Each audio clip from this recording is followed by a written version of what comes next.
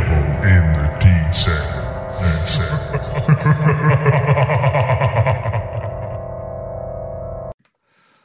Hello and welcome to this week's Devil in the Detail podcast. I'm Rob Parkinson and we're here talking all things Salford Red Devils. Joining the show this week, as ever, we have Paul Whiteside. Right, Paul? Hey Rob, you okay? How's your week been, mate? Yeah, okay, not too bad. Busy as usual, and busy at work really. And got to the match on Monday. Strange playing these Monday games and midweek games. It has been a bit odd, but yeah, I'm not doing too bad, thanks, mate. I had a miracle happen to me, Paul, this week. You know, we was talking last week about my laptop screen going kabunk and having to use my Amiga 500 screen to do the podcast. Oh yeah, it's working now. All right.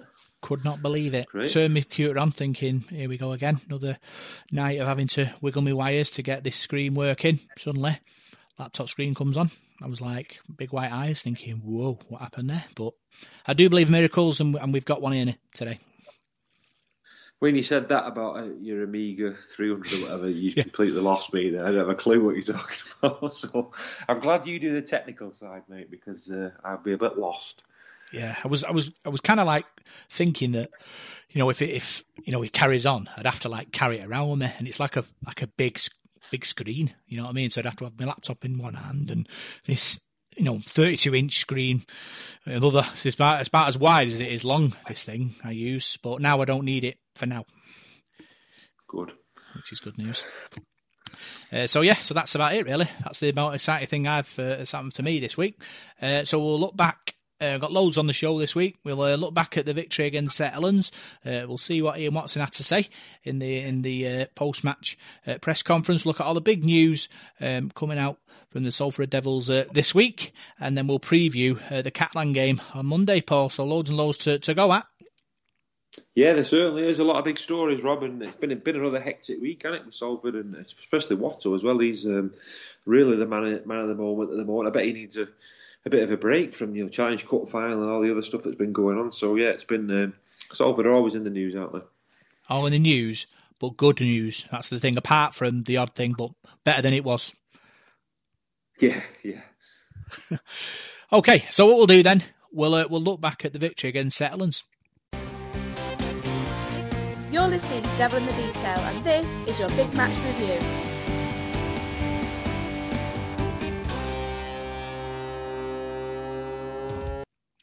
So, Salford Devils were victorious.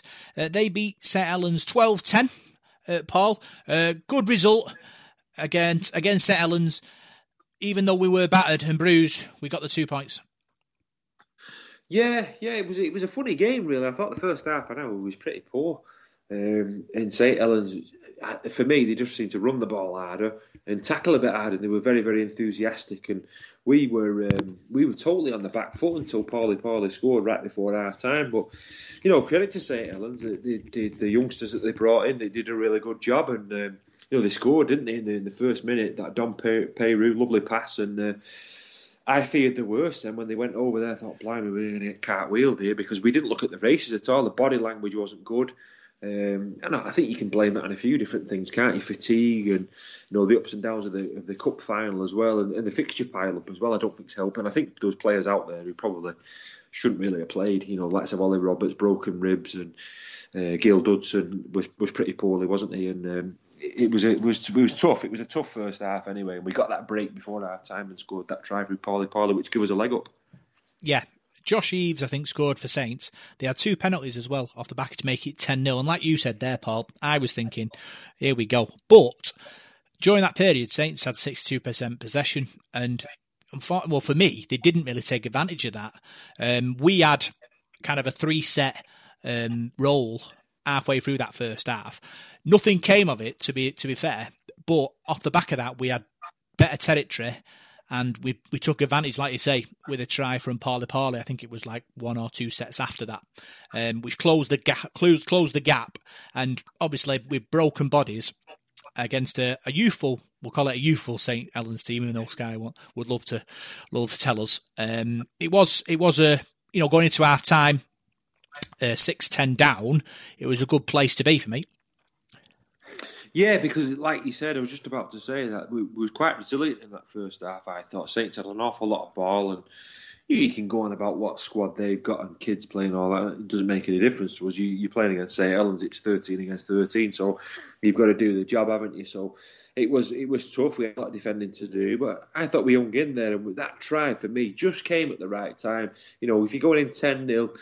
I think it'd have been a bit of a mountain to climb in the second half, and the pressure's on you to score early doors. But that try seemed to swing the momentum there for us, and we sort of started the second half and looked like we were going to come back into the game. And I think Saints bombed a few chances as well. There was a couple of, there's try in the first half where I think it was Ashworth knocked on going over the line, and in the second half the young centre, was it Sim?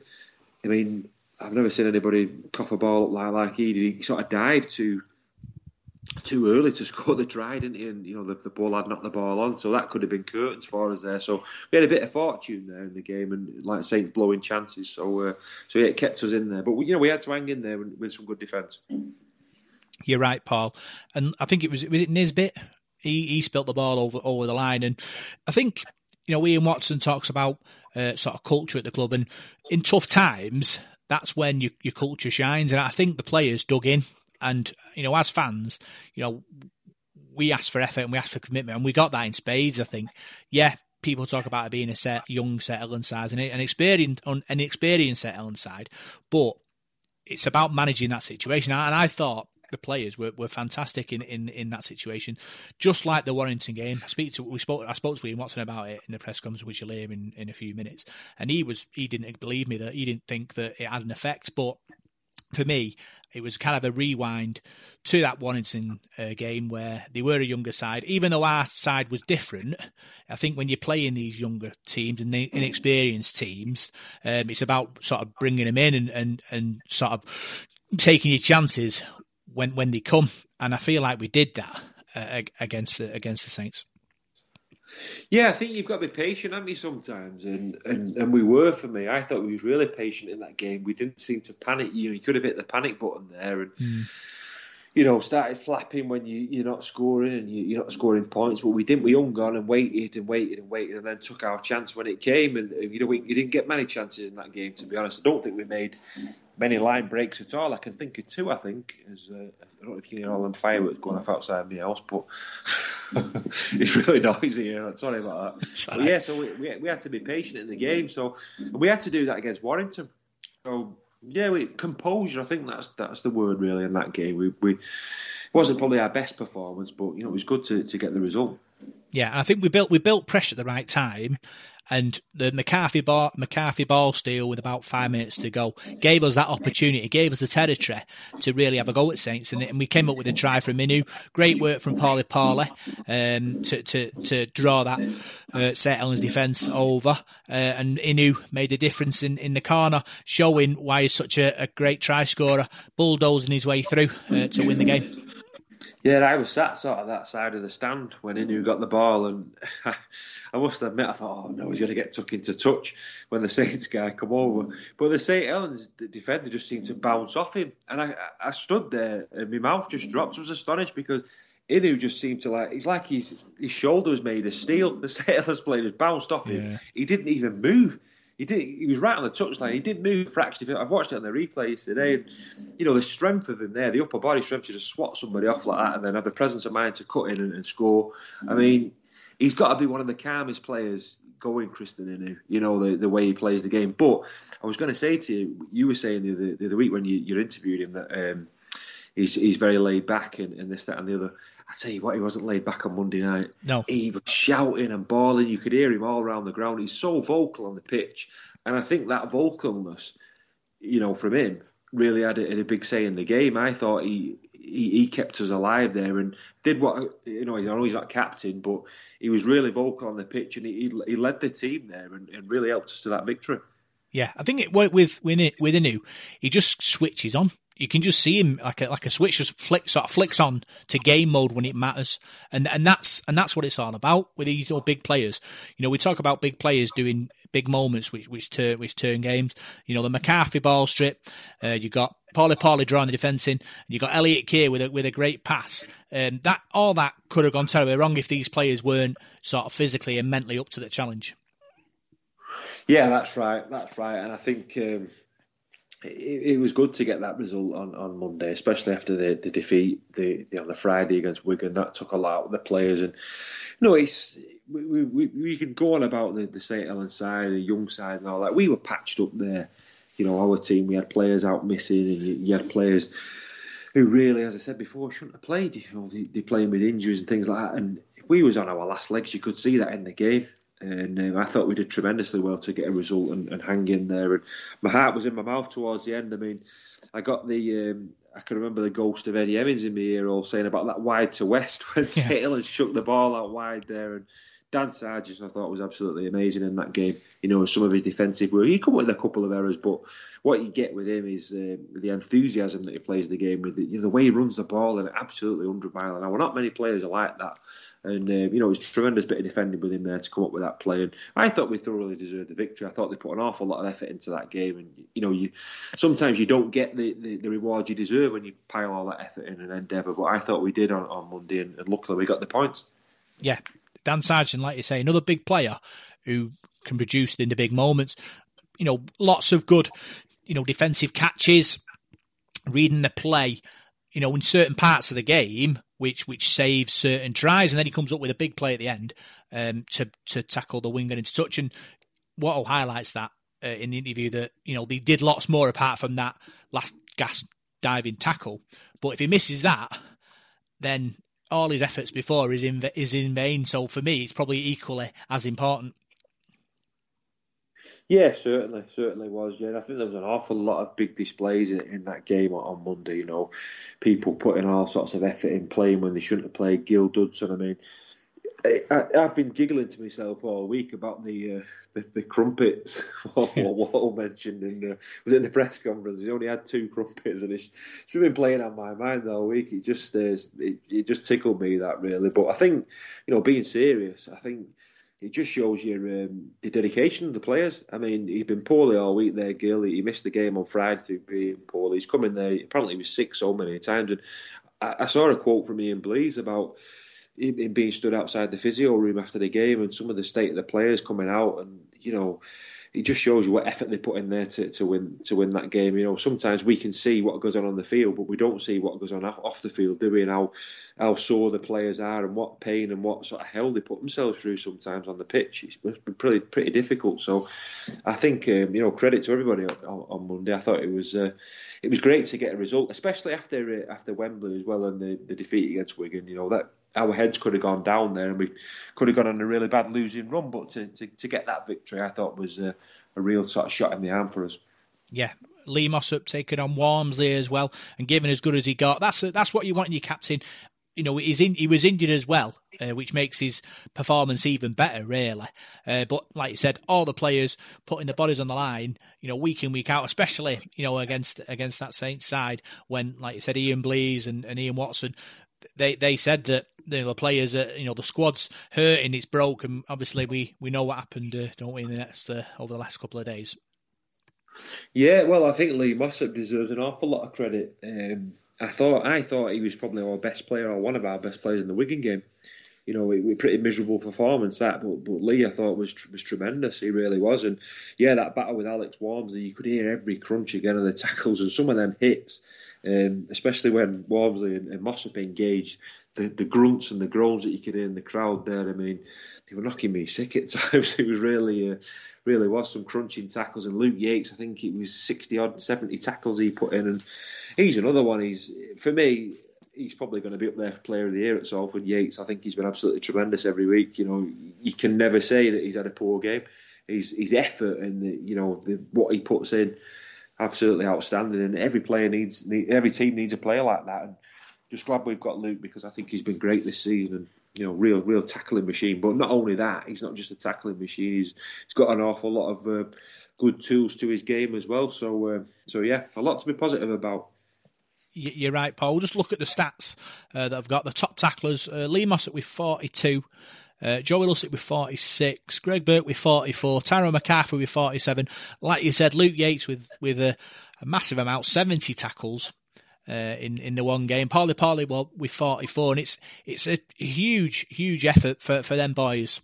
40, 50 tackles, especially Luke Yates, like he said, 70. That's a massive effort from him. And every tackle was crucial. He certainly was, yeah. And Paulie is another one. I mean, sometimes he doesn't get the credit he deserves. I mean, if you speak to some supporters, they say he's done this, he's done that, he's not worked hard enough and that.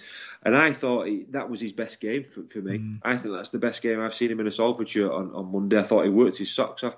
He didn't miss tackles. He put himself about and did the hard graft as well. It's all right coming on and doing the big monster runs that he does, but what I want a bit more out of him as well. I want him to do tackles and not go hiding in defence. And for me, he didn't. He was on his game there, and he really put himself about and come up with a crucial try and then set up the second try. So really big game for him. So yeah, I was really pleased with the display. The first half, I wasn't. I thought we were disappointing.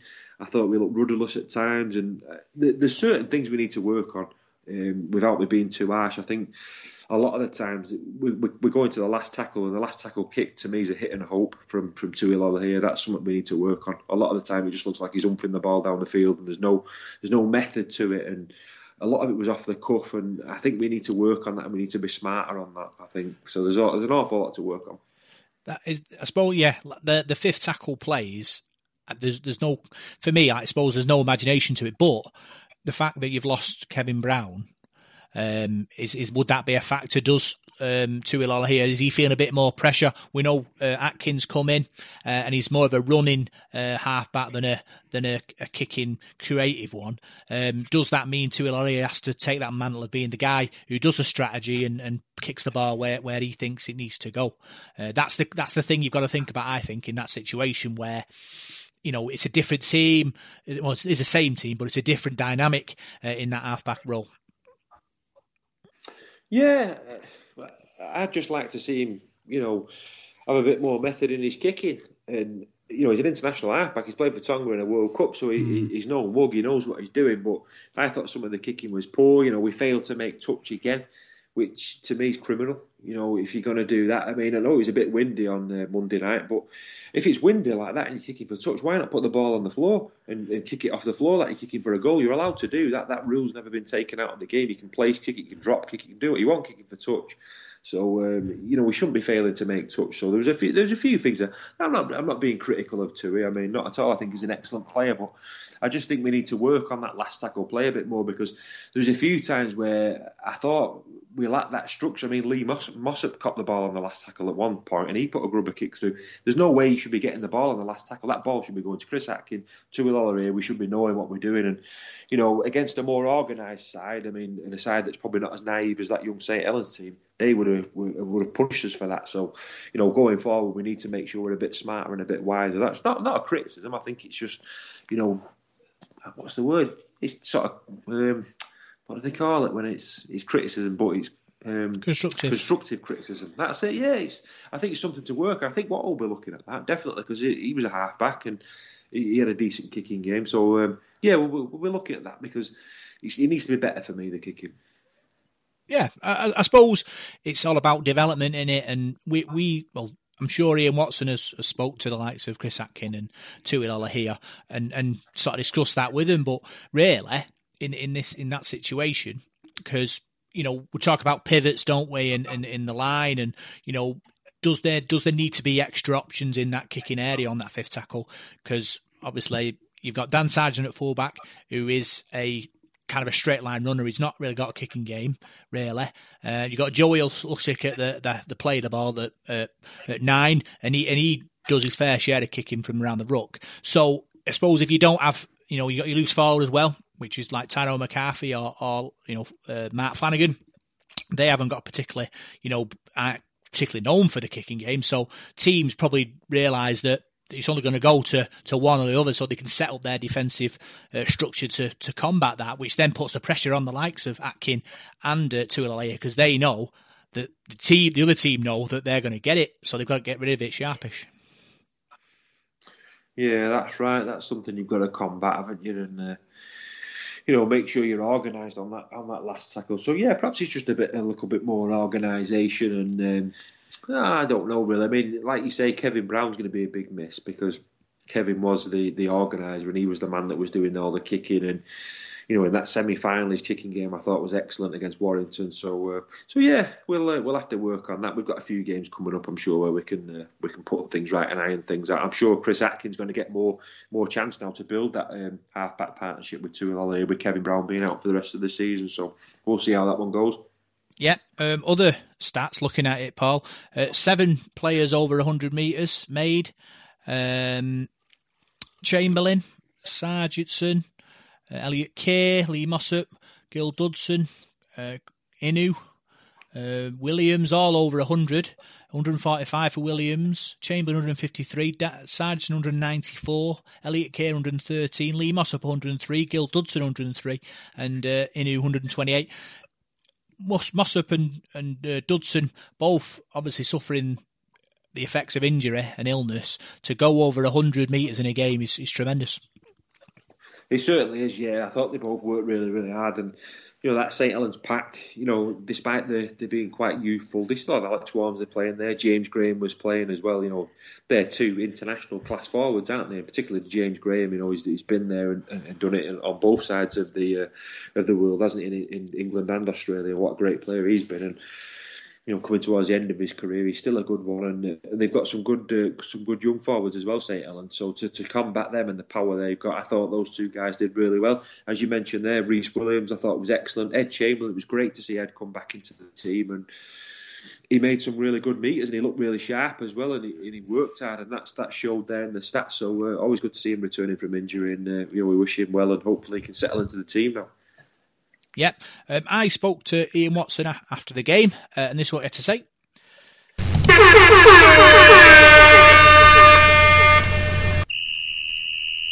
Coach's Corner.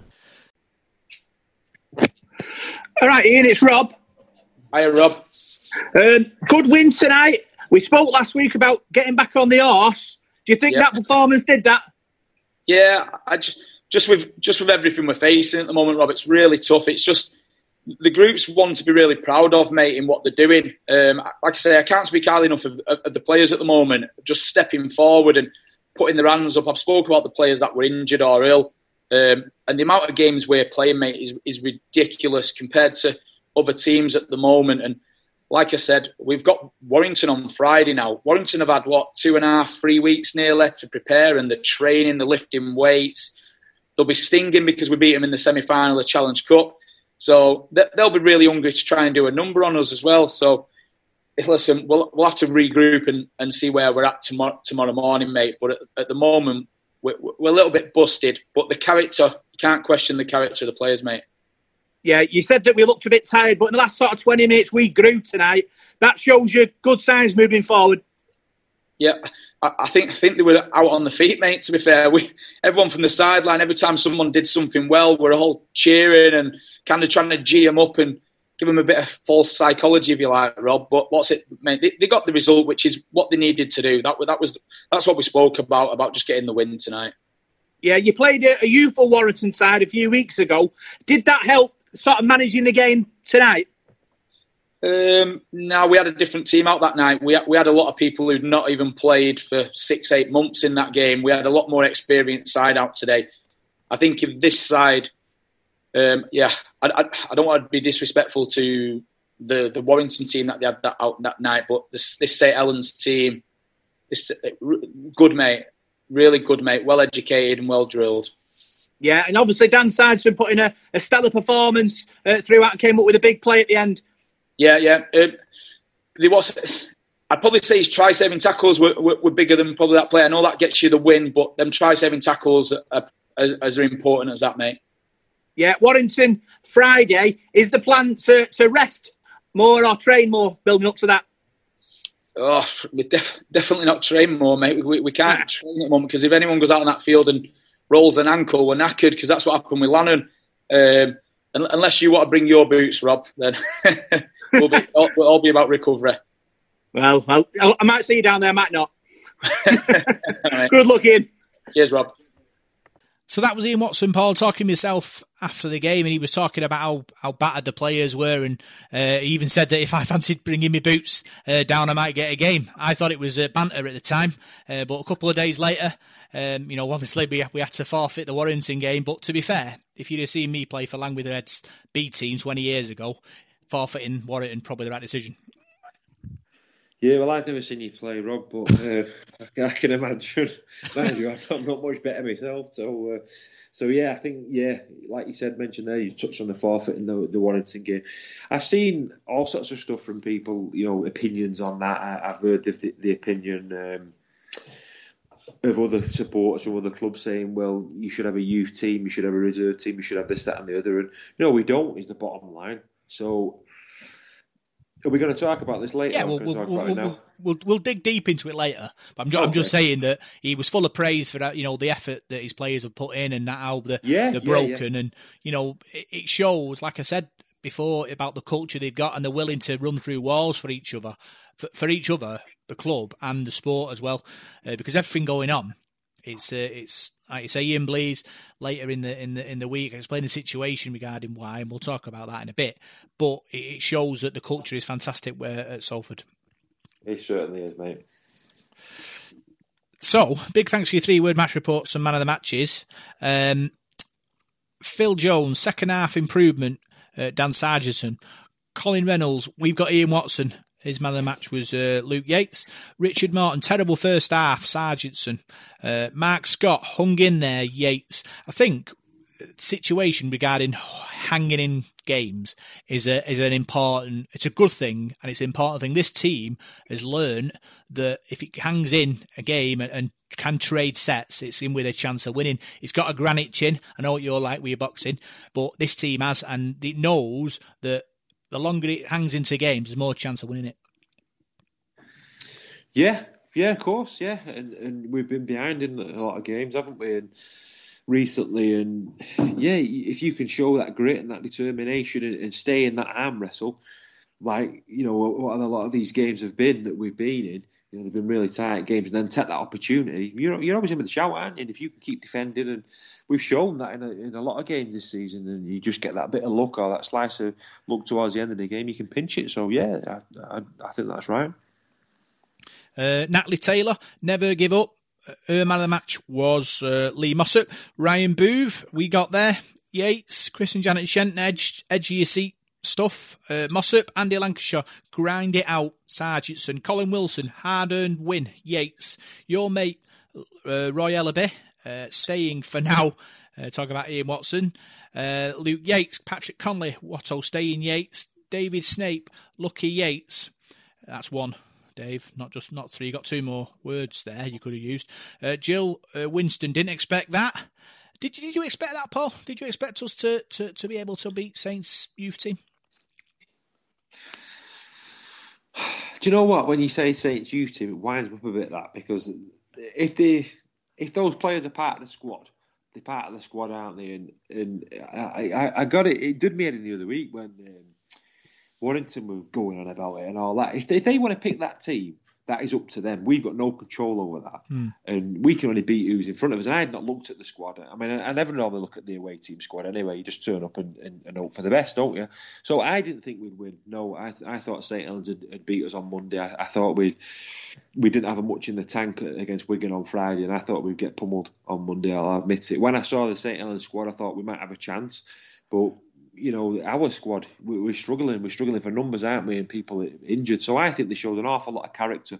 And let's have it right, we defended pretty well in that game. We let a try in after 2 minutes. And then for the next 78 minutes, we kept St Helens out and didn't concede any points. So I think, real credit to the defence and the resilience of the team, because they surprised me. I didn't think we'd win that game, no. Yeah, they are a young Saints side, but St Helens are a very good team. Their academy, I think, won the grand final, I think, last year, or got very close to winning it. So these are no mugs. Ian Watson did say, really, that they're further on development-wise than the Warrington team. And, yeah, this team showed they've got what it takes to win them kind of matches. And, yeah, fantastic performance, very happy with it. And it's more confidence to build on really. Like you said, after the Wigan game, you needed that pick-me-up, and I think we got that against Saints.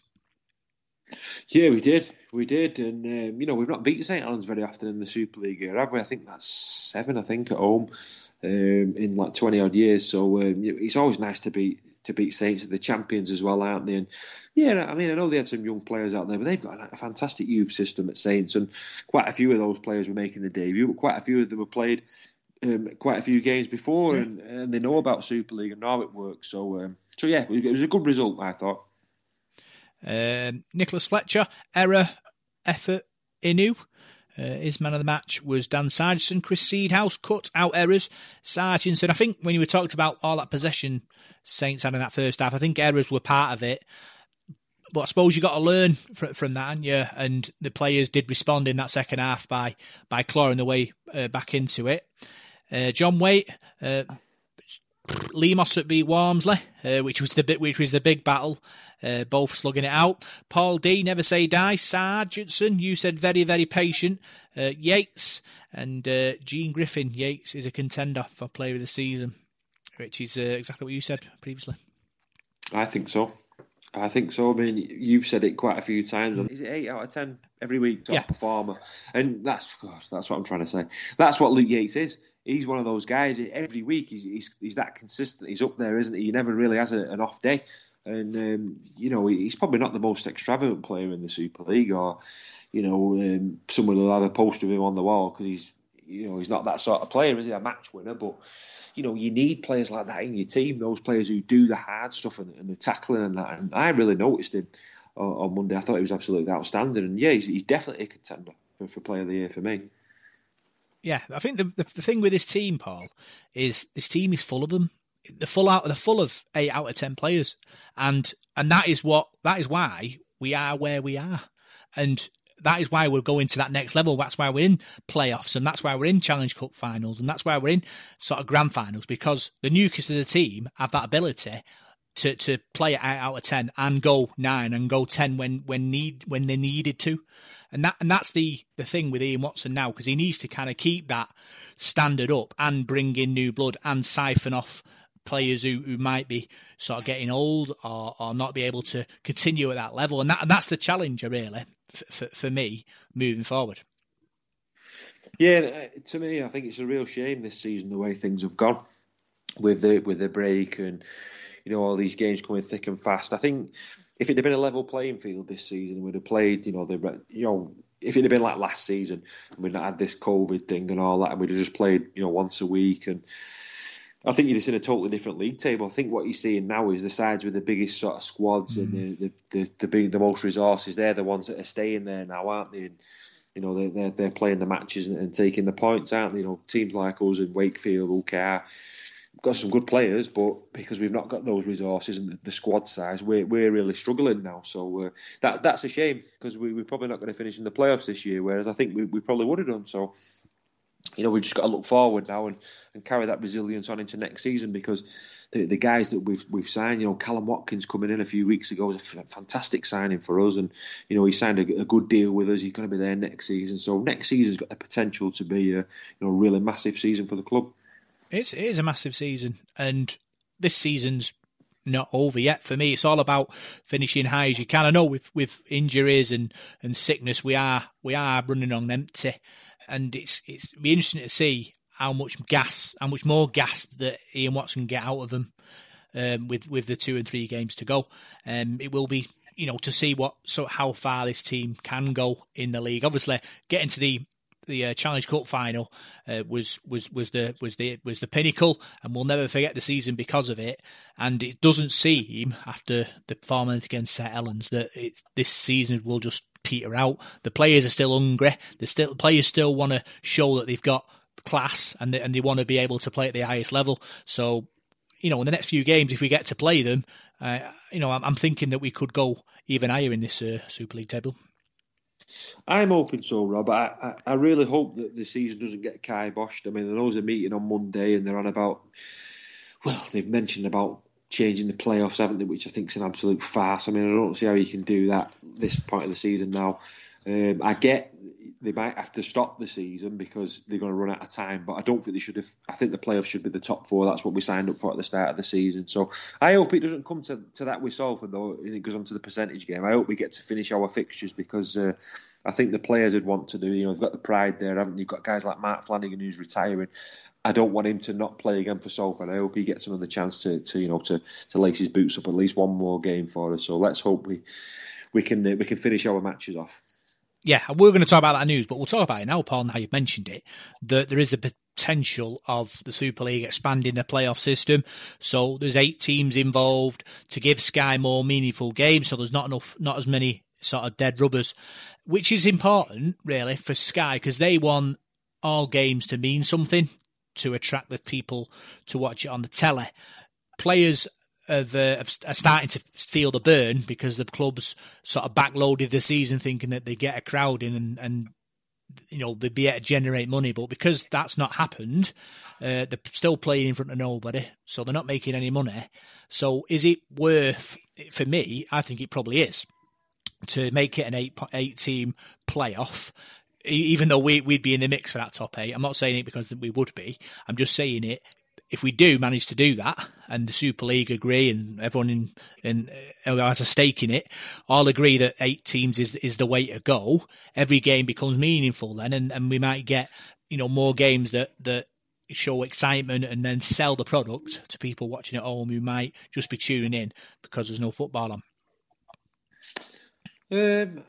I don't know. I don't think you should change a competition sort of at the back end of it like this. I mean, you sign up for something at the start of the season, you know what's going to happen, and then to me, this season's been an absolute farce. I'm not going to beat about the bush, Rob. I think it's been a joke, and it's been great that we've got to Wembley, and I've really enjoyed the fact of that. But the Challenge Cup shouldn't have been played. I mean, half the teams dropped out of it. The Championship teams couldn't play. They had to do a redraw. Yeah, I loved it. It was getting there, and I think we deserved to get there. But the whole integrity of the sport, you've got Super League now, and nobody knows when they're playing. You've got teams pulling out. The players can't play because they've tested positive. You've got a team waiting on standby. You've got this team's played more games than the other one. We're having to forfeit a bloody game because we've got no players, and it's just a massive, massive farce. And you don't know what's going to happen from the week after next. And the sooner the season's over, the better, because I think it's just been a bit of a nightmare, really. And if they do that now and have a top 8 playoff, I think it just ruins the integrity of it, really. You can't. I don't think you can change things halfway through a season. It's a bit like this season's been like a board game, hasn't it? The way that it's been run, and I don't know whether you agree with me or not, but that's my opinion. I think it's been a bit of a joke, and every week you've been looking at it thinking, blimey, who's playing this week? Has it been cancelled? Has it been moved? You've got St Helens who are playing at home every week. You've got Leeds who are playing at home every other week, but yet we've all got to play on neutral grounds. And yet Wakefield played at home the other week. Cass played at home the other week. How come we've not? We've played one game at the AJ Bell, so it just doesn't make any sense the way the season's gone. So no, I don't know. Yeah, if they could make it a top 8, great. But for me, I'd just keep it the same as it is, top 4. I think really, Paul, it's about Sky in it, and Sky, pay good money for the competition, and they want meaningful matches every week. And the way it's been set up now, there will be a few dead rubber games towards the end of the season. And is that fair on these players who have already played sort of 10 games in the last 2 weeks, whatever it'd be? Is it fair on them to put their bodies on the line week in, week out for basically one place in that Super League table? I don't think it is. I think really for the competition, I don't mind if they say, right, we're going to do a top 8 competition, and it's a straight knockout. We'll do it in 3 weeks, and we get to the grand final. We get to the grand final.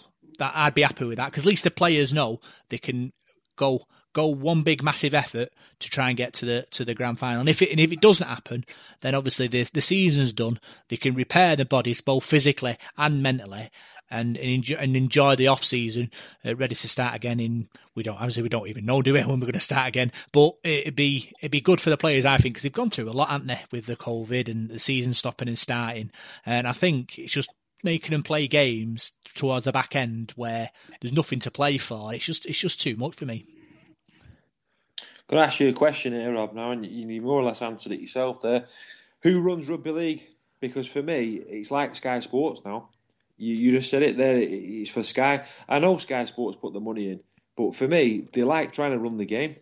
And they have done for a number of years now. And sometimes I think the RFL and Super League need to say, no, we run the sport, not you. You put your money in. But to me, they're getting more and more control of the sport. This might be me being a bit paranoid, but that's the way I look at it sometimes. It's like Sky. They seem to have us in an headlock because they've got the money. They can dictate. And why are you talking about players' welfare? I mean, I don't know if it's Bleasy who said it, but so I've seen it somewhere today where they were saying we might have to play like a winger in the pack and things like that. And you're talking about players getting injured here. You can't do that. You know, if you play, I read the stat what someone put on the other day of how many games we played in so many days. It's absolutely ridiculous. We're playing like a game every 3 or 4 days. And that, to me, is you're not looking after your players there. You're not looking after... I mean, this is the sport that didn't want to play 2 games at Easter. And what we're doing now, we're playing 2 games a week. So it's just a big contradiction. Or am I being a moaner? I don't know. I'm on my IOS tonight. But that's just the way I feel about it. I just feel like Sky sometimes are just dictating the sport and taking over the sport and making a bit of a mockery of it.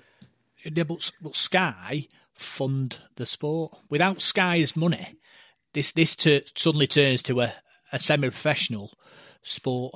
And that's the bottom line. So we look at the broadcast deal that might be or might be not becoming.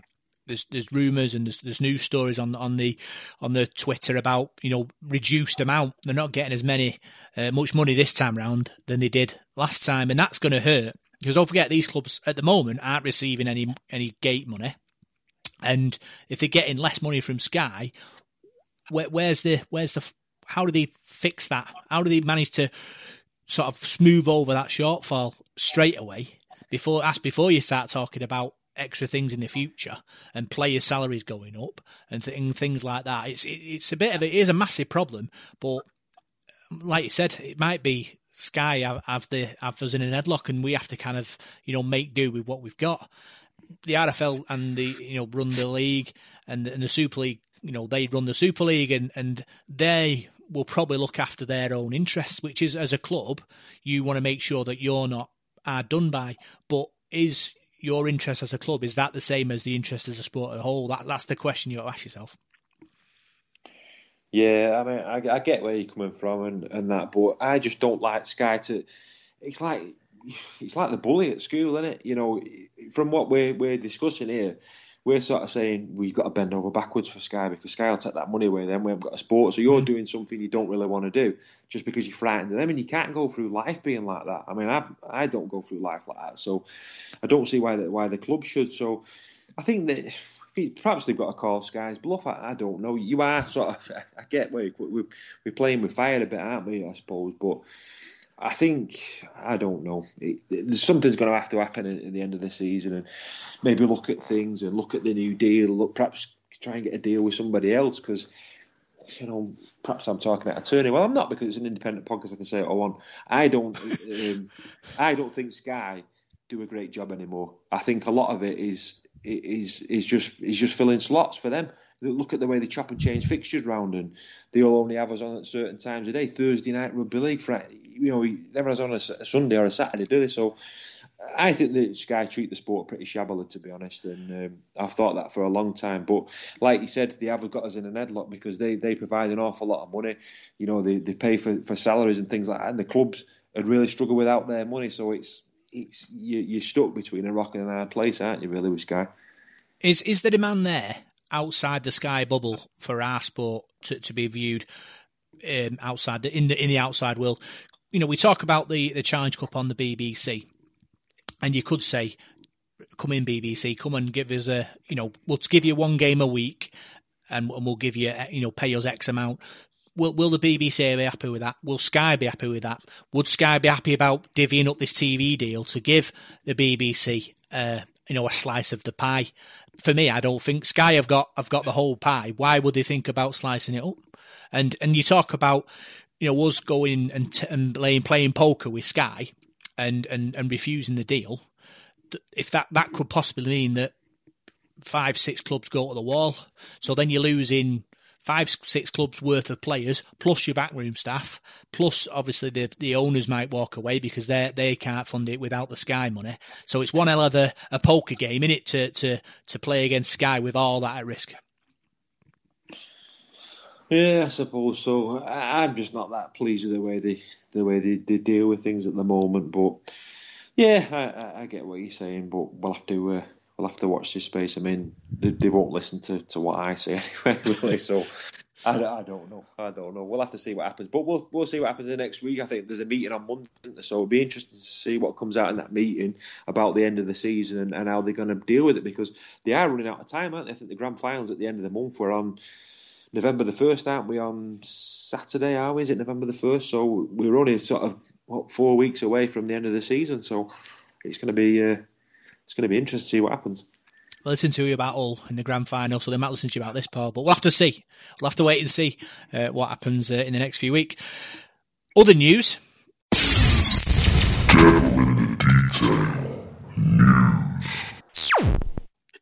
So, the good news, Paul, after the St Helens win, Ian Watson confirmed he committed his immediate future to us, which is great news for everybody. Yeah, it certainly is. It was surprising news. I just jumped in my car, actually. I was absolutely freezing on Monday night at Leeds. So as soon as the game had finished, I did my report and packed my stuff up, ran down the stairs, jumped in my car, and my phone went off, and it was Gemma Carter was phoning me saying, "Have you heard the news?" And I thought, "Oh God, what's happened now?" So I said, "Why? What's happened?" She went, "Oh, Watto's in house. He's staying." I thought, "Oh, brilliant!" So I floated down the M62 then back home to our house, and even my missus said when I got in, she went, "Oh, Watto's staying in here. I've just recorded his interview for you." So she showed me that, and it really cheered me up. So I wasn't expecting that. I mean, I didn't think he'd go to Hull. I really didn't, with the logistics of everything and, the travelling up there and just because I don't think Hull are a bigger club than us, really. So I was pleased. I was really pleased because if Watto had have gone, I wouldn't have begrudged him anything because I think he's a brilliant bloke and, I want him to do well in the sport.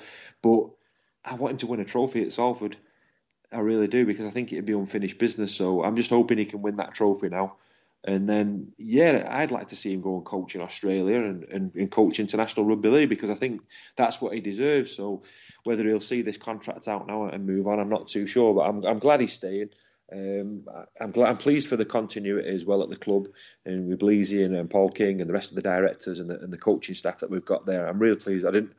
I had a feeling if Watto went, he might take half of them with him, like Sir Greg Brown and Paul Rowley, because I think in Greg we've got a fantastic guy there.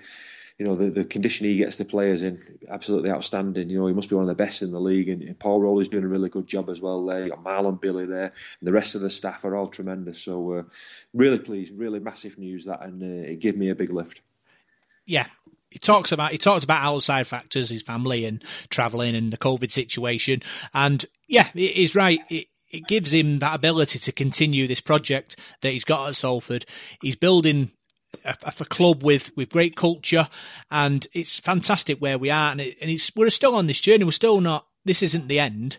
Ian Watson still feels that he's got his hunger. He still wants to drive this club forward, and that's the important thing, and that's the exciting part about it, because he knows that this club has got lots to go.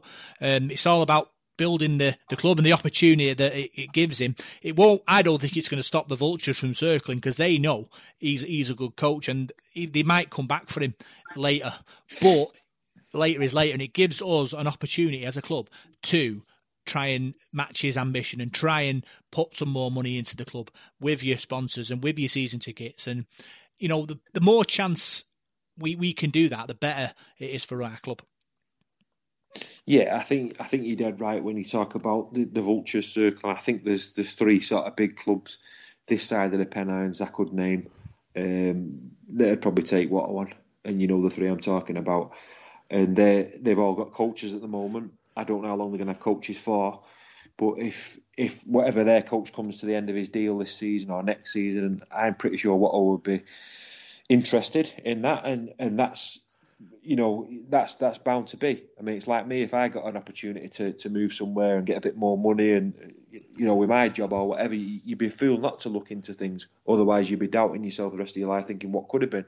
So you have to look at things. And I was pleased with the way Watto was honest about the whole job. Of course, you're going to speak to people and have a word with them. You're not going to say no, are you? So we might have problems in the future. And my dad said something to me a while ago, and he knows what I think of Watto. He's been great with me. We're both of us, speaking to us and that. And he said to me, Watto won't always be there. I said, what do you mean? He went, well, he won't always be Salford's coach. He said, eventually we'll move on, or he'll get sacked, or he'll resign, or whatever. And it was really like, I looked at him and I went, he won't. He's always been the coach. And then you think about it in the cold light of day. He's right. Every coach moves on, don't they? They're not there forever. It's like when Andy Gregory was there and Kyle Harrison. I love them to bits, but eventually they moved on or got sacked or went to another job, didn't they? So we'll have the same with Watto. He might move on to another club. He might go abroad to Australia, or he might get an international job. You don't know. So there's always going to be somebody else. So I'm in a way, I'm prepared for that now mentally. Well, I wasn't before because I just thought, Watto was always going to be there. So, I think whenever he decides to go or leave, he'll be hard to replace, but you will do. Someone else will come in and we'll learn to love them, won't we, or whatever. But I'm just pleased he's staying at the moment because, like you said, I think he's building something at Salford now. It's unfinished business. There's a project going here and things are going right. So this season, people might look at you and say, well, he's not done very well this season. You're near the bottom of the table. This season's, it's one of those years where I don't think the league table is fair. I don't think you can look at it and do a fair gauge of the season, because of the circumstances of COVID and the way the fixtures have gone, the way the squads have gone, the way you're playing on neutral venues and all that. So I don't think this season is a fair sort of crack of the whip for any of the coaches, really. I know Chris Chester's been getting loads of grief at Wakefield, and it's no coincidence that he's got a small squad like Watto's got. I think that those coaches are struggling. So I'd like to see Watto again next season with a full season, with a fair season and see where we end up, because I think we'll do really well again. Yeah, it shows his loyalty to his players. It shows his loyalty to the club, that he was willing to, come out and be honest about this approach. And him staying is only going to sort of boost our confidence and the players' confidence that we are going in the right direction. Yeah, he's got challenges in his own head, and he thinks, he knows that this Salford side, because don't forget, we've been to a grand final, we've been to a Challenge Cup final. It's still hungry. He didn't win them finals, so we've still got something to aim for. And I feel, this Salford side as a group is on a journey, and given a full season, with next season, if he gets this different, more money, better players, we can go again and we can take the steps that we weren't able to take over the last 2 seasons. Yeah, certainly. And that's, to me, that was on my mind when I could hear Hull supporters saying things on social media. I don't read a lot of stuff on there. I'm not, one for listening to people's opinions. I'm not really bothered. But I read a few things about people saying, Hull are better than Salford, Hull are bigger than Salford, the old playground sort of things. It's a little rubbish, but I thought, well, he doesn't really need to move on to somewhere like Hull to win things, because he's got a blooming good chance at Salford. He's been in 2 finals. I mean, we weren't that far off in the Challenge Cup final. We were lost by a point, and that game could have quite easily gone our way. So, it's not like we're bottom of the table and we're getting knocked out in the cup first round like we used to do. Now we are sort of challenging and putting ourselves in with the chance of winning these trophies. Look at the last couple of seasons. We've done well in the league. We've finished quite high up a couple of times under Watto, haven't we? A 3rd place finish, a 4th place finish. So we are sort of putting ourselves about now amongst the big boys, aren't we? So with a bit of investment and perhaps 1 or 2 more signings, the potential at Salford's massive. It really is. The place where we are. It's sort of around the media city, around Manchester and Greater Manchester. We've got a fantastic potential to do really well. And I was thinking to myself the other day, it's just a real bit of shame that supporters couldn't go to the cup final, because it would have been fantastic, to really lift this club. Something we've dreamed for, a big day out at Wembley and getting people involved. And I know people couldn't go, but I still think it's captured the imagination of the public and the supporters. And let's just hope, fingers crossed, when we can go back watching them, that we sell that stadium out and everybody gets behind the club. the COVID situation, Paul, is a great leveller because nobody has fans going in.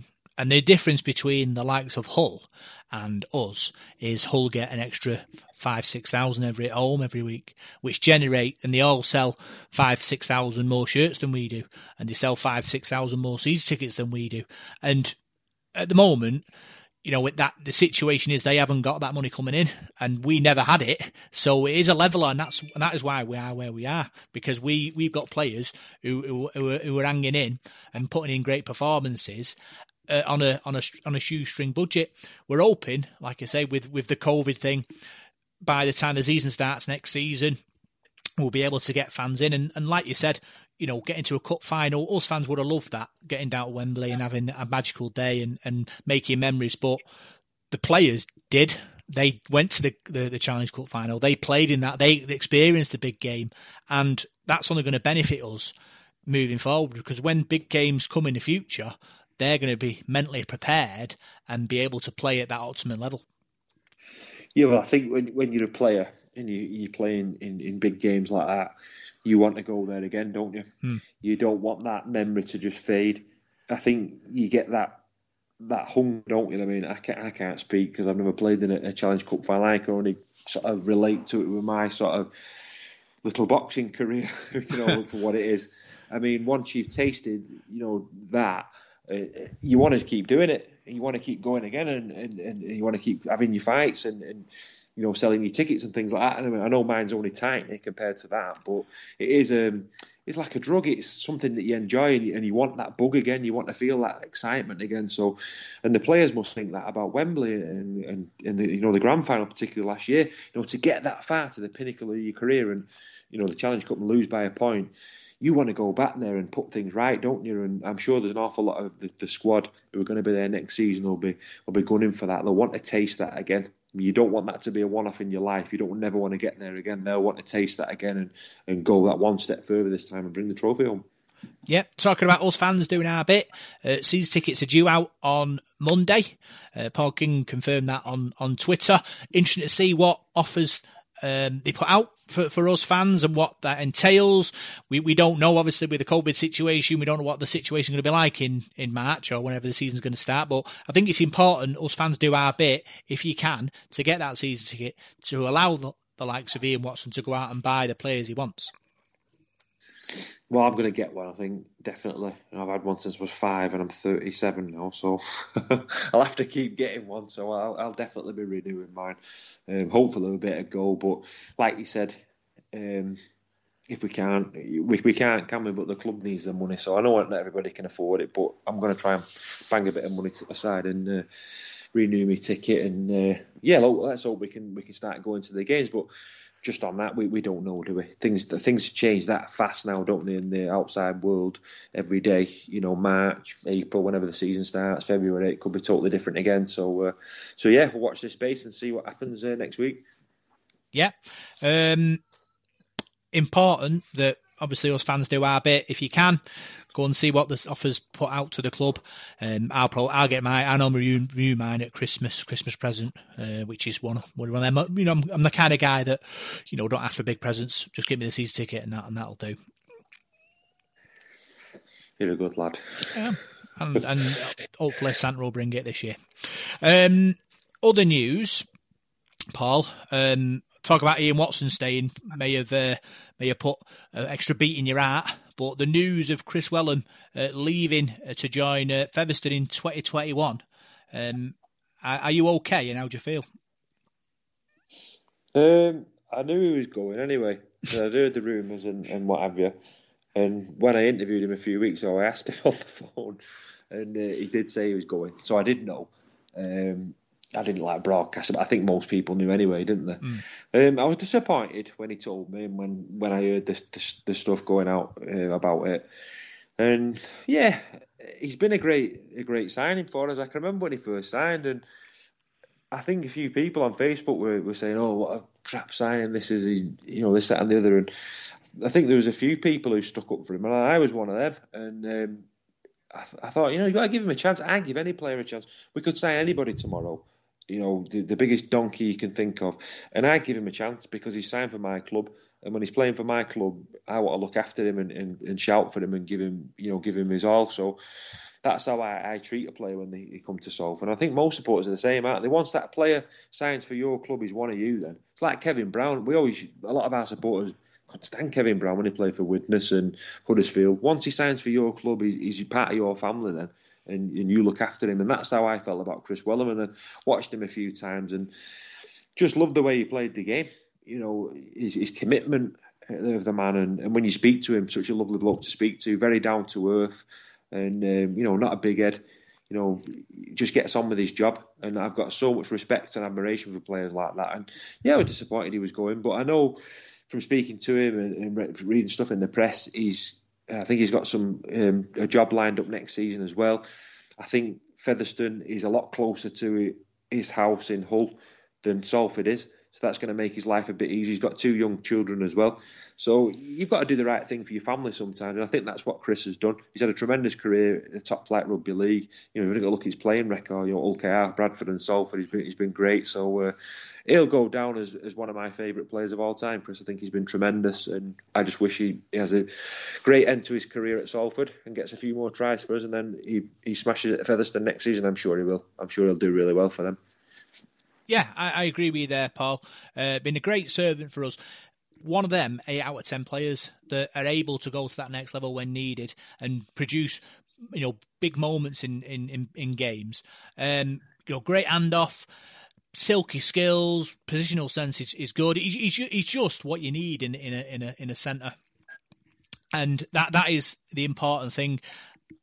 Like you said, previously, people questioned whether he'd be good enough for us, but he talked about it when he signed for Salford. We had the interview with him a couple of weeks ago, and he said Ian Watson gave him that belief that he was good enough to continue to play at the highest level, and he repaid that opportunity given to him by Ian Watson to show what he was all about. And like you said, he's one of the best centres in my eyes I've seen in a Salford shirt. He's probably better than Aaron Moore, who I always put as my yardstick when it comes to centres. But yeah, he's certainly a fantastic centre and a nice bloke as well, like you said. Quite prolific as well, which is great. He's created a lot of tries as well, hasn't he? Yeah, and I think the character of him. I think that's what fans love as well, and the unsung stuff that he does. He's, I wouldn't say he was an hard Chris Welland, but he looks after himself on the pitch. He doesn't take a backward step, and supporters see that, don't they? And that's why you ask supporters love him. He really is a cult hero at Salford, isn't he? And, fans' favourite as well. There's a lot of people, it's not just me, that's a big fan of him. I think there's an awful lot of people that like Chris, and, a very likeable guy as well, and a proper rugby league man. So I wish him all the best in his career, and his lovely family as well, and I think he'll be great for Featherstone. They're signing some good players for next season, and let's hope to God that the Championship gets up and running next season, because that's going to be a fantastic league. That some real good sides in there. York are doing really well, signing loads of players up, and you've got Bradford in there, Widnes, Lee. Who else is in there? Toulouse as well. It's a really big league that with Featherstone, and I think I can't remember who else they've signed Featherstone, but they have signed some good players. I think Adam Cuthbertson's going there, or is he going to York? Going to York. I'm not sure, but there's some real big names in the Championship next season. So Chris will definitely add to that list. Yeah, great player for us, and good luck in the future at Featherstone. And we will send all our best wishes to you on your journey there.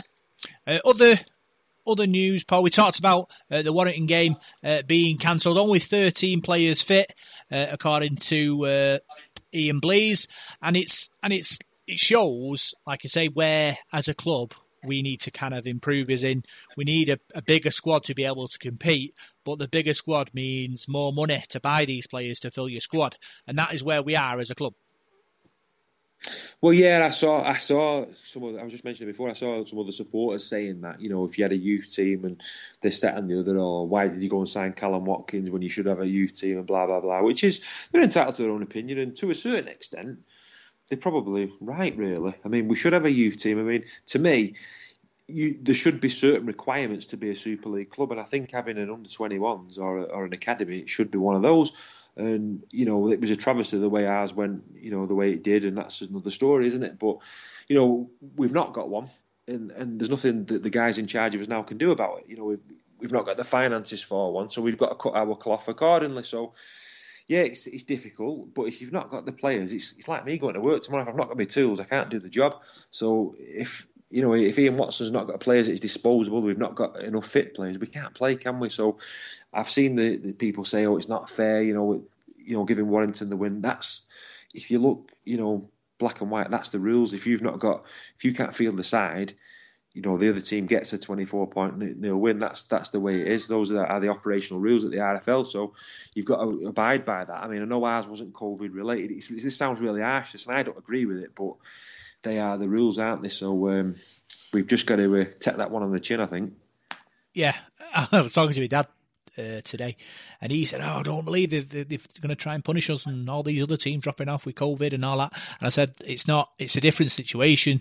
COVID's COVID, and if teams drop out because they can't field enough players because everyone's got COVID, is different to the fact if you haven't got any bodies because you're injured, and the RFL have them sort of rules in place, and we have to follow them rules.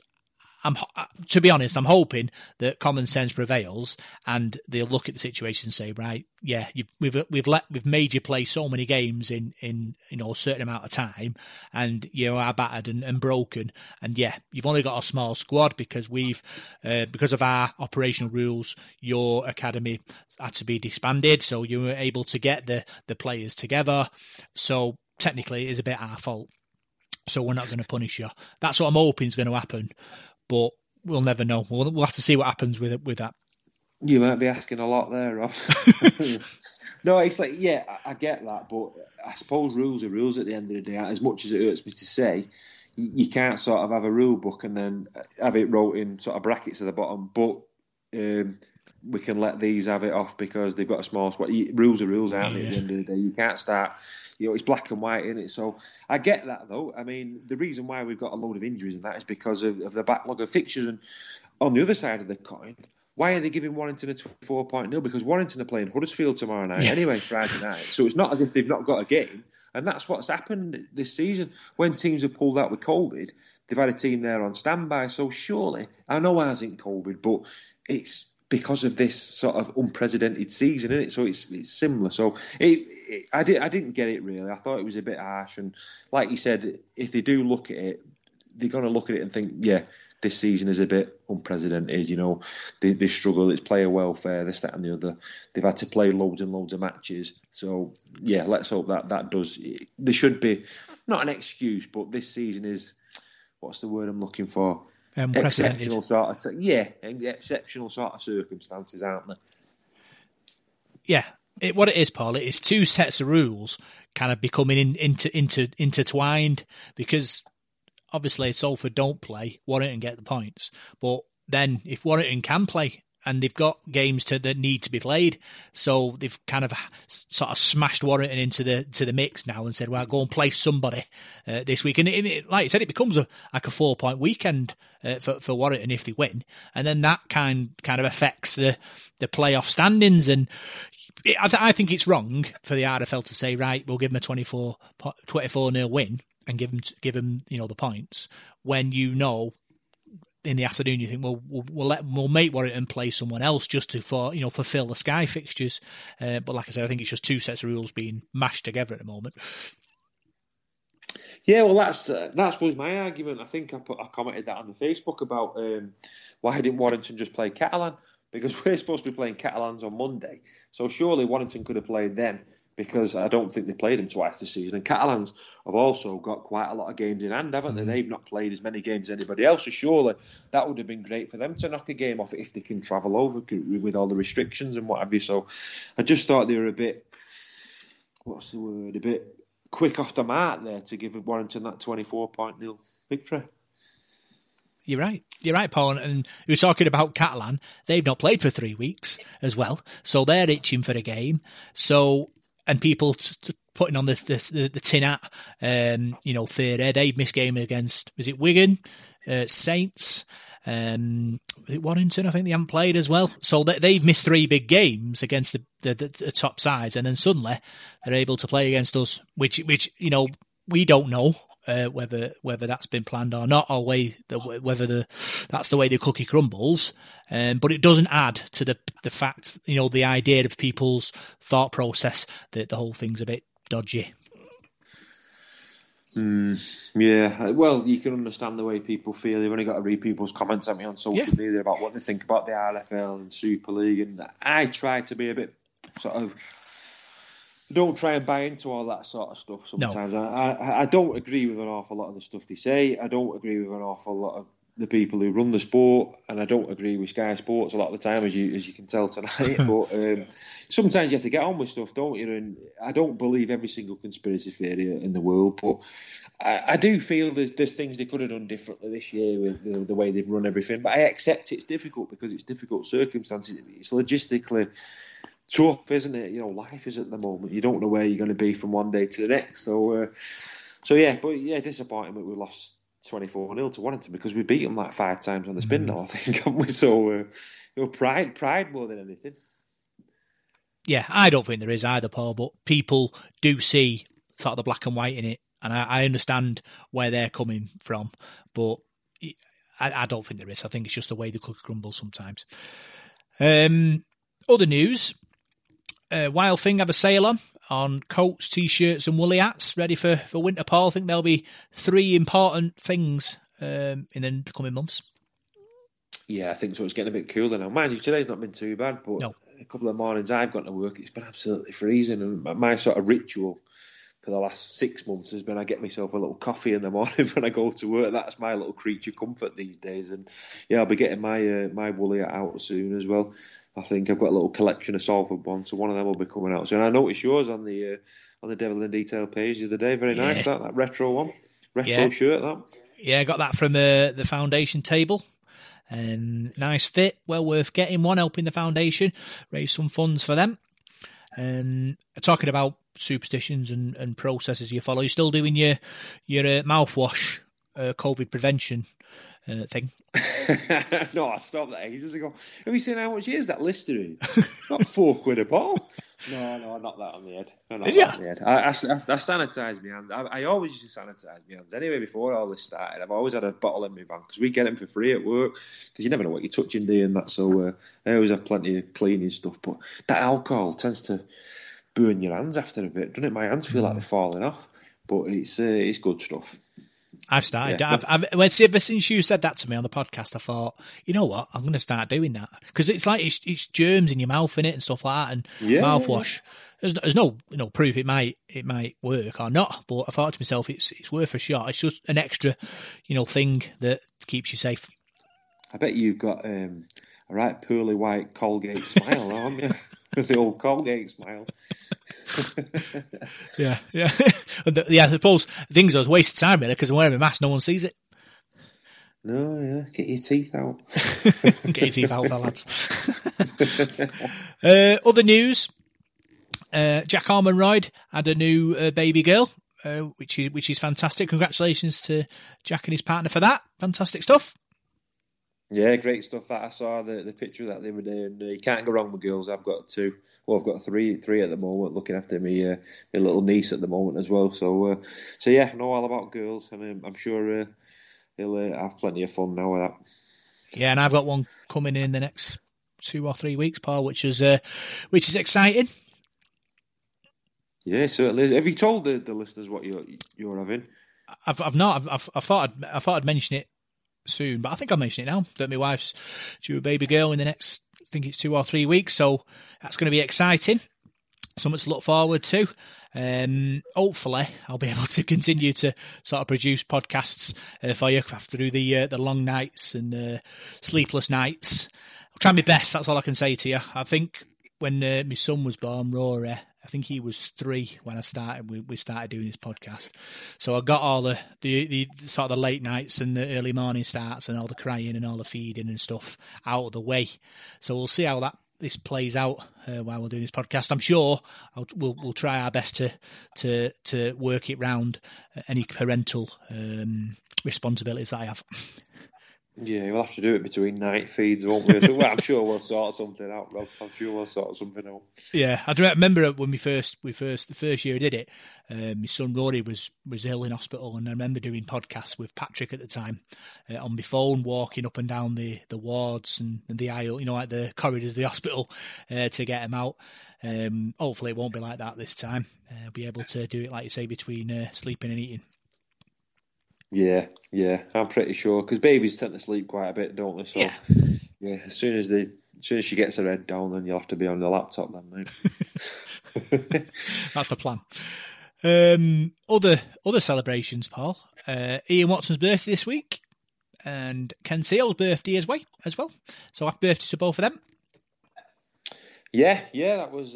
He's had a busy time. What I was mentioning before, with Wembley and people after him and this, that. Not say after him, not like the mafia. Like Hull FC are after him, and his name's been getting bandied about, hasn't it? So he's probably I don't know how he spent his birthday, but I bet he's had a bit of quiet time with his family. Really, he's probably needed it.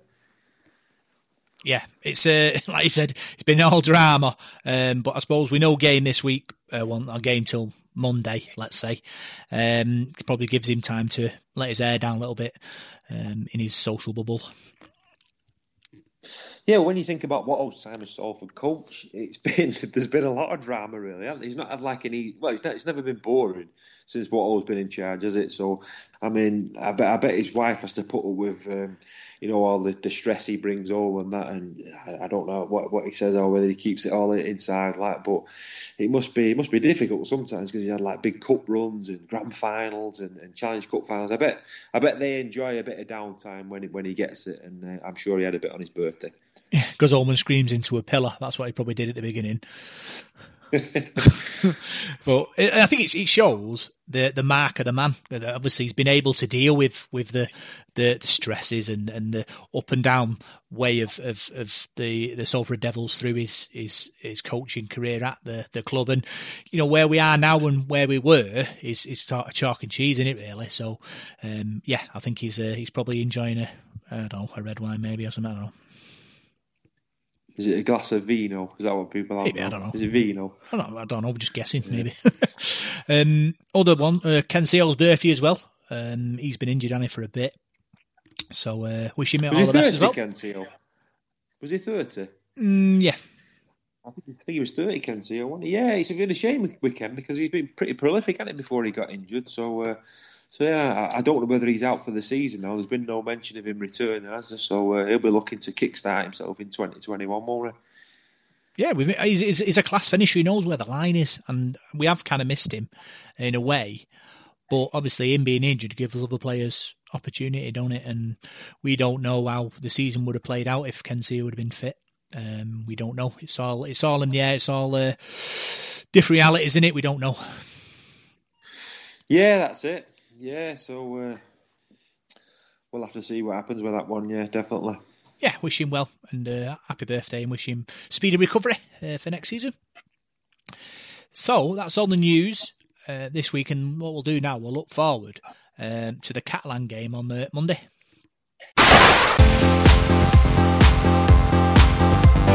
It's time for the Devil of the Details Big Match Review.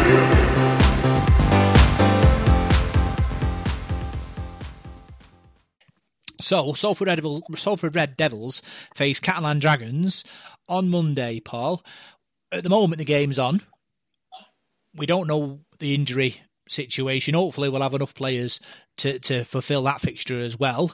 I think, hopefully, they will have, because obviously they've had an extra sort of 3 and 4 days, haven't they, to rest and recuperate, ready for the contest.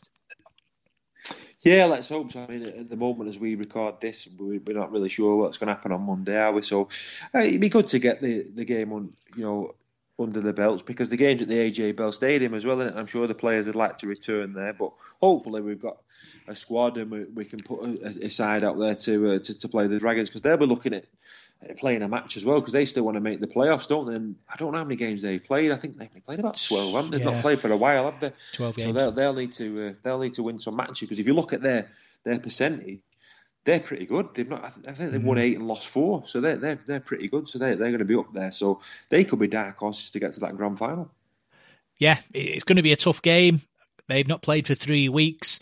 We've played more games than you can wave a stick at in the last 3 weeks. So it's going to be interesting to see how Ian Watson manages his players through that, because they'll be ready to play, but they might be a bit ring rusty while we've been playing more than we have training. So we'll be hopefully be battle hardened and game ready when we face the Dragons. Yeah, I think it'll be tough either way, because they've got some quality players, Catalans, haven't they?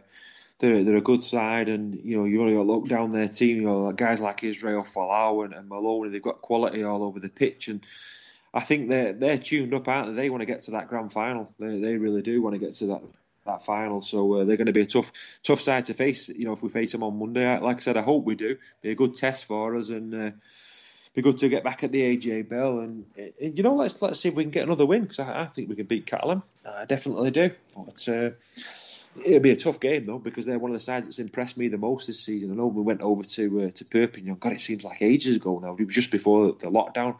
Went over there to watch Salford, and they played really well in that game. I know we came back in the second half, but they look really good. They look really quality, and I'm sure they're going to be in that shake-up now towards the end of the season. Yeah, we talked before about the possibility of the playoffs being extended to a top 8. We're currently 8th in the table with 40% win ratio. Cass is in 9th with 37. I think Huddersfield are above us with 43%. So it'd be, if we do manage to secure that victory against Catalan, bumps us up hopefully into that, into the process. And if the RFL and the Super League do decide to go with an 8-team playoff, then obviously it gives us a bit of optimism and a bit of something to aim for and strive for in the next 3 weeks. Yeah, if we finished 8th, though, what would we do? Would we have to play St Helens? Would it be 8 plays 1 and 7 plays 2? I don't know how it works out. We'll have to wait and see. I mean, saying that, I don't agree with it, but I wouldn't say no to it if we was in it. And obviously, I put us do well, so it'll add a bit of excitement, won't it, to proceeding. So we'll have to just watch the space and see what happens. Because, like we said, things seem to change so quickly now. I'm always on. Well, I shouldn't say this. I'm always on my phone at work looking at the internet. I'm not really. I'm doing loads of Ireland. But I tend to go on Sky Sports every couple of hours just to see what's going on and the various rugby league sites, because there's that much happens now, and news seems to break really fast, doesn't it? But that's the beauty of like Twitter. The great sort of journalists that we've got on there. We tend to find things out pretty quick, don't we? There's always something happening at the moment, and I've just got the matches on tonight, and I was listening to David Hodgson getting interviewed before at OKR, and I was thinking to myself, has Tony Smith been sacked? Why is he interviewing David Hodgson? But Tony Smith's tested positive and he's got to isolate for 2 weeks, so I think Hodg's is coaching Hull KR tonight. So it's just mad at the moment, isn't it? Mad things happening in rugby league at the moment. Football don't seem to be too bad. They seem to be getting away with it at the moment. I've not known many football matches be postponed for COVID, and I think there's been 1 or 2, but sort of rugby league, we've suffered, haven't we, with quite a lot. Yeah, I think work will be all right with you on your phone, Paul, as long as you're not on YouTube trying to figure out how to fix boilers. No, don't do that, mate. Next foot. Yeah, so I think obviously we don't know, do we, what might happen with this potential playoff plan. But I think if it is agreed and the teams do decide just go for a playoff situation and let everyone have their own attempt to get to the grand final, Salford, Ian Watson can go to his players and say, give me one big effort for these next 3 weeks to try and get us to a grand final, and the players might be able to lift the game through all the injuries and all the hurt and all the the effort they've put in this last 12 months. They might be able to raise themselves that one last time to try and get us to Hull. You're going to say Old Trafford then? It's a bit of a come down from Old Trafford. It doesn't have the same thing, does it? Hull on a Friday night. No. Yeah. If you get in that playoffs and you get a bit of momentum, anything can happen. I think it's one of them seasons really now where, if it was a top 8 playoff, you'd have to fancy St Helens, wouldn't you, with the resources they've got and the way they play the game. And I suppose Wigan as well are coming good at this moment in time. Warrington as well. You'd probably fancy them three. But, there's always a team that surprises, other sides, and a team that hits it on momentum. So I've just been watching Wakefield tonight. They looked, a dead duck a few weeks ago. They've won 3 games on the spin now. There was all talk of Chris Chester losing the dressing room. They've hammered Leeds tonight.